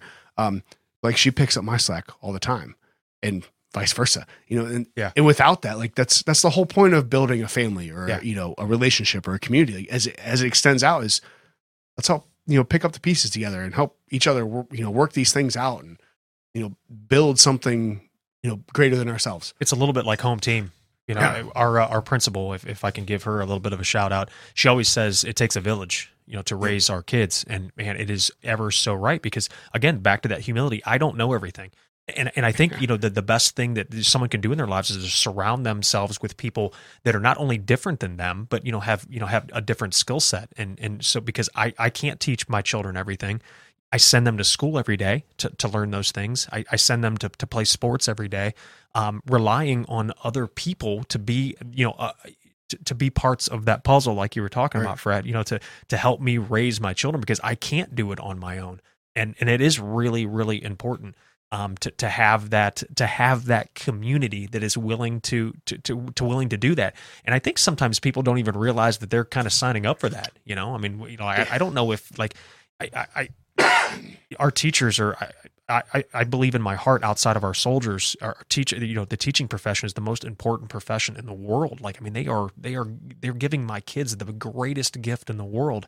And I don't think, sometimes they even understand the magnitude, of how important that is to us as parents. But it is really, really important to have that foundation in a really good community, and a school and things like that. And that's why this, Saints Peter and Paul is so important to Kirk and I, because they have given our children just that. And my kids are they're so much better people because of the teachers in that building. And I could speak individually about a lot of them. They just are really, really good people, and they don't do it for money. They don't do it for fame. They do it because they really do love and enjoy kids and giving them that gift. So, if we can help with this raffle to continue to, like I said, keep those lights on, I'll sit here and talk about them all day, because it's important. It's like me and Casey, we took off last Monday, was it? And stuff. And it's like, you realize it's like, we were starting to do this. I'm not going to lie, you get scared you're going to fail at doing something. We're talking about failing and stuff. As we're going around getting donations and stuff, the strong backing we got from the community and our church and our friends and stuff just helps drive you to keep pushing forward for the kids. And like you said, I can't speak enough good about our teachers and stuff. Our kids are so sweet and kind and stuff they're picking up from the teachers and learning about God and stuff. Every single nickel that we raise is going back to the school to, we're going to hand it to the principal and to Father Morris and do what they want with the money. But it's important, because those people, they deserve it. Well, I will be the one to say, if they're a reflection of what we see here today, it's a good cause, and you might end up picking up a bottle of bourbon along the way. One more time, I can't think of a better way to wrap this up than that. Yeah. So you guys have a bourbon raffle. Where can people go? How can people help? Deadline, all those things. So we've got to get this wrapped up by July 2nd. That's our live event. And you can go to afatherscommitment.org, and it is a one-stop shop to get tickets for the raffle, to maybe win a bottle of some of the limited and rare bourbon that we have on there. Tickets to the event. Again, that's going to be at the school, Saints Peter and Paul School. And we would love people to buy those tickets that have never been to Doylestown or have never seen the school and have never seen, our church, and our great community. It really is a special place. And then you can do all that stuff there, and then also make a donation if you want to make a donation to the cause in general. Because there is a lot of people out there that have spent a lot of time and money and resources, getting the bottles together and putting together the live event, and not only just the overhead and us trying to get our 501c3, our nonprofit status, where it needs to be. There's obviously cost to that and everything like that. So Again, we've got 150 rare, limited allocated bourbon from the state of Ohio. We're only going to sell 1,500 tickets, so you got a 1 in 10 chance of winning, and we're going to raffle those off on July 2nd, and we're just going to do them individually. So you've got it's an individual bottle. It's not. Someone asked me the other day, "Are you just raffling off one ticket for 150 bottles?" I want to make that clear. Start the collection. Yeah, we're going to. We're going to. They would need to win 4 raffles to get as many bottles of bourbon as Kurt has. So that's our goal. And again, if we sell all 1,500 tickets, the tickets are $50 a piece, so we sell them all. We're going to raise $75,000 for St. Sprinter Paul Catholic School. Which was founded in 1862. And the only reason I know that is because the girls, my girls, the kids at the school, and my girls sing a little song that has that in it, and it just kind of sticks with me. Oldest Catholic school in the diocese, too. Mm-hmm. Awesome. Anything else? No, just so we can follow us on Instagram and Facebook. We got ads out and stuff. Check our ads out. And I'll make sure that everything will be linked in the description. So as people are listening, they can just click and go and find what you guys are doing. And got some fun ads. Carolyn Cooper put some fun stuff together for us. We got some Star Wars ads. Nice. We've got some people behind the scene, and again, I just want to say that without Kirk, we could not have done this. He has put in a lot of time getting this together. But there's a lot of other people out there. I don't know if they want their names said over the air, but they know who they are, and we could not have done it without them. And we know that this is just as important to them as us. So, Tony, Fred, thank you guys for letting us come on here and talk about it. You're very welcome. Thank you guys. We'll share it out, and obviously feel free to disseminate as wanted. So I appreciate you guys coming on, and thank you for the bourbon too. Yeah, Absolutely. Yeah, that single barrel was really good. Phenomenal. Yeah, it's really good. Yeah. well, awesome. I appreciate you guys, and we'll have to maybe we can do a follow up afterwards at some point. Absolutely. And see how it went and all that fun stuff. Fingers crossed. Yeah. Thanks, guys. Awesome. Good luck. Appreciate Thank you, guys. Thank you. Thank you for joining us today. Remember, check out the website, chronic-curiosity.com, to join us at the forum, have some fun, interaction, pick you up a comfy t-shirt, or if you just want to support the show and donate, all that is on the website as well. Thank you. Until next time. See you.